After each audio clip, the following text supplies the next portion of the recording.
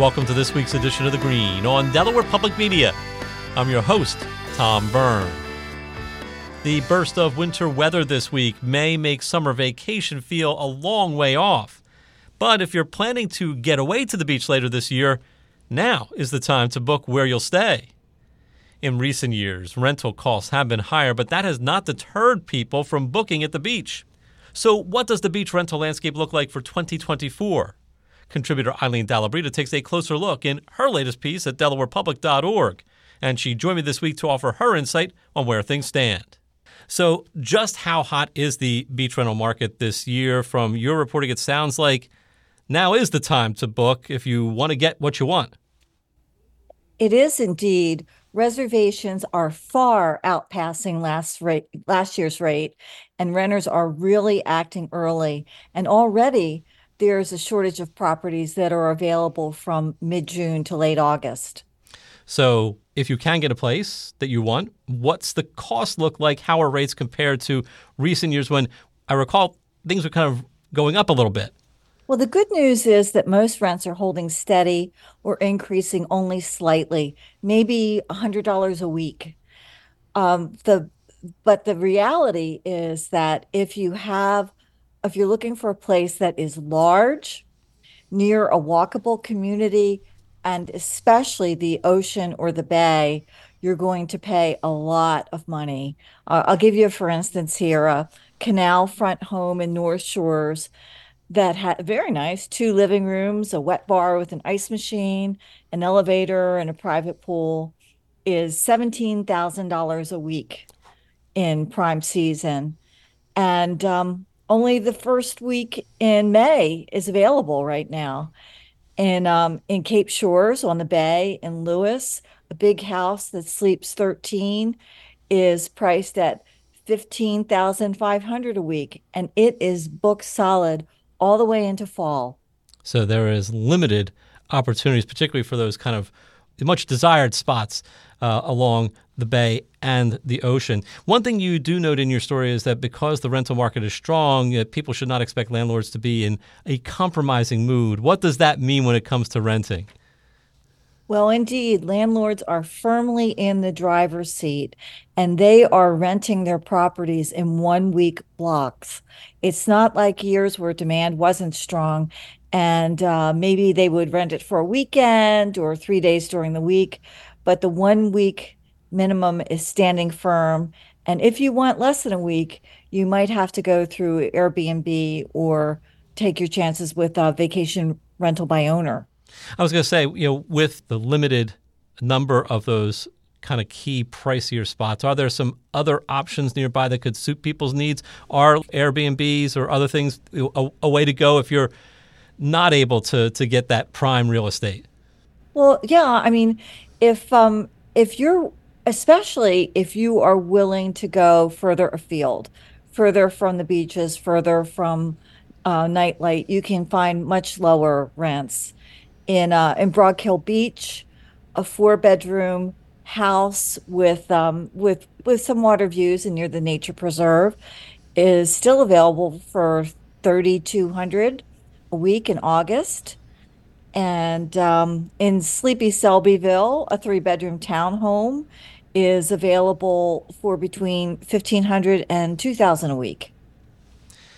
And also, the big bargain, as always, is Delaware State Parks that offer some of the best values around, with 2-bedroom cottages at Seashore State Parks, Indian River Marina, renting for $363 a night on weekends during the peak season, and $238 a night on weekdays during peak season.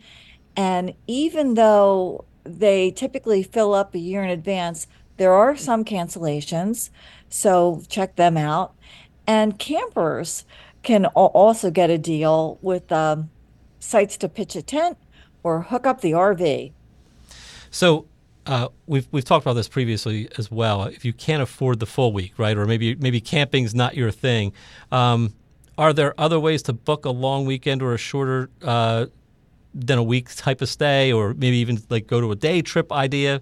What are some options there for people who just maybe just want to get a little taste of the beach?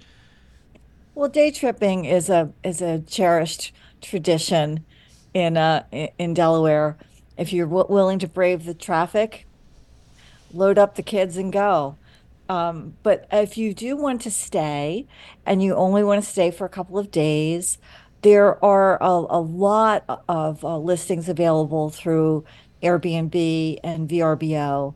Um, in Dewey Beach, there is a two-bedroom cottage that rents for 461 a night in July, and they're giving a discount if you lock it up early, an early bird discount.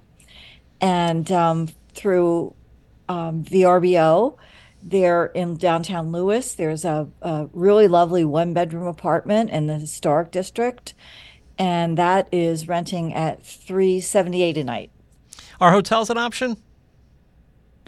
Hotels are a great bet if you want to take a last minute trip or you want to go for just a couple of days, maybe get a few days of pampering at the Belmore.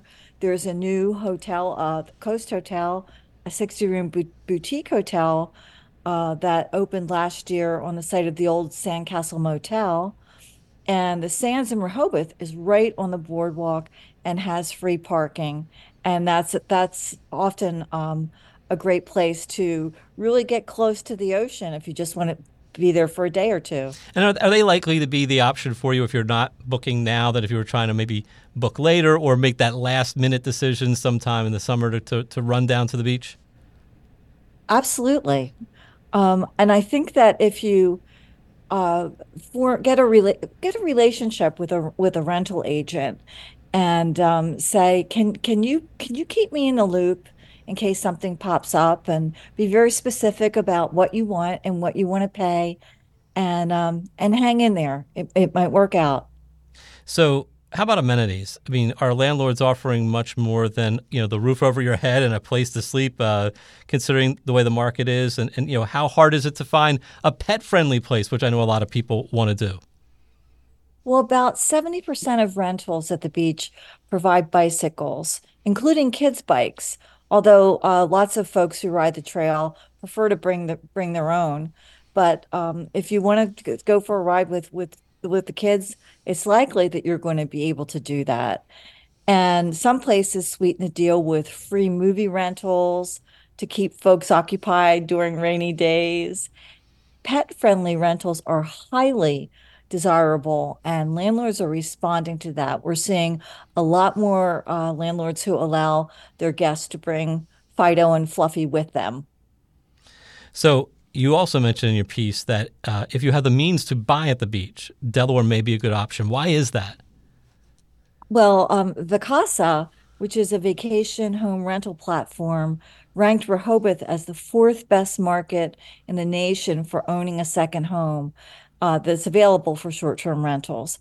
And that's because you can rent that house for a lot of money, and typically almost $59,000 a year. And that really helps out with those mortgage payments.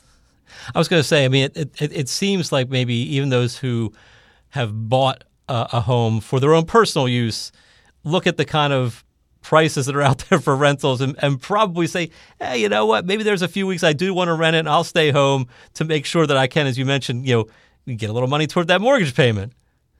Sure, not everybody has the time to spend every day during the summer at their beach house, and so a lot of people are opting to rent them. Thanks to contributor Eileen Dallabrida for her time on the Green this week.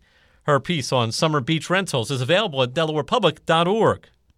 And stay with us. We sit down with an expert on labor union rates to discuss recent unionization efforts and where union membership currently stands. This is The Green on Delaware Public Media.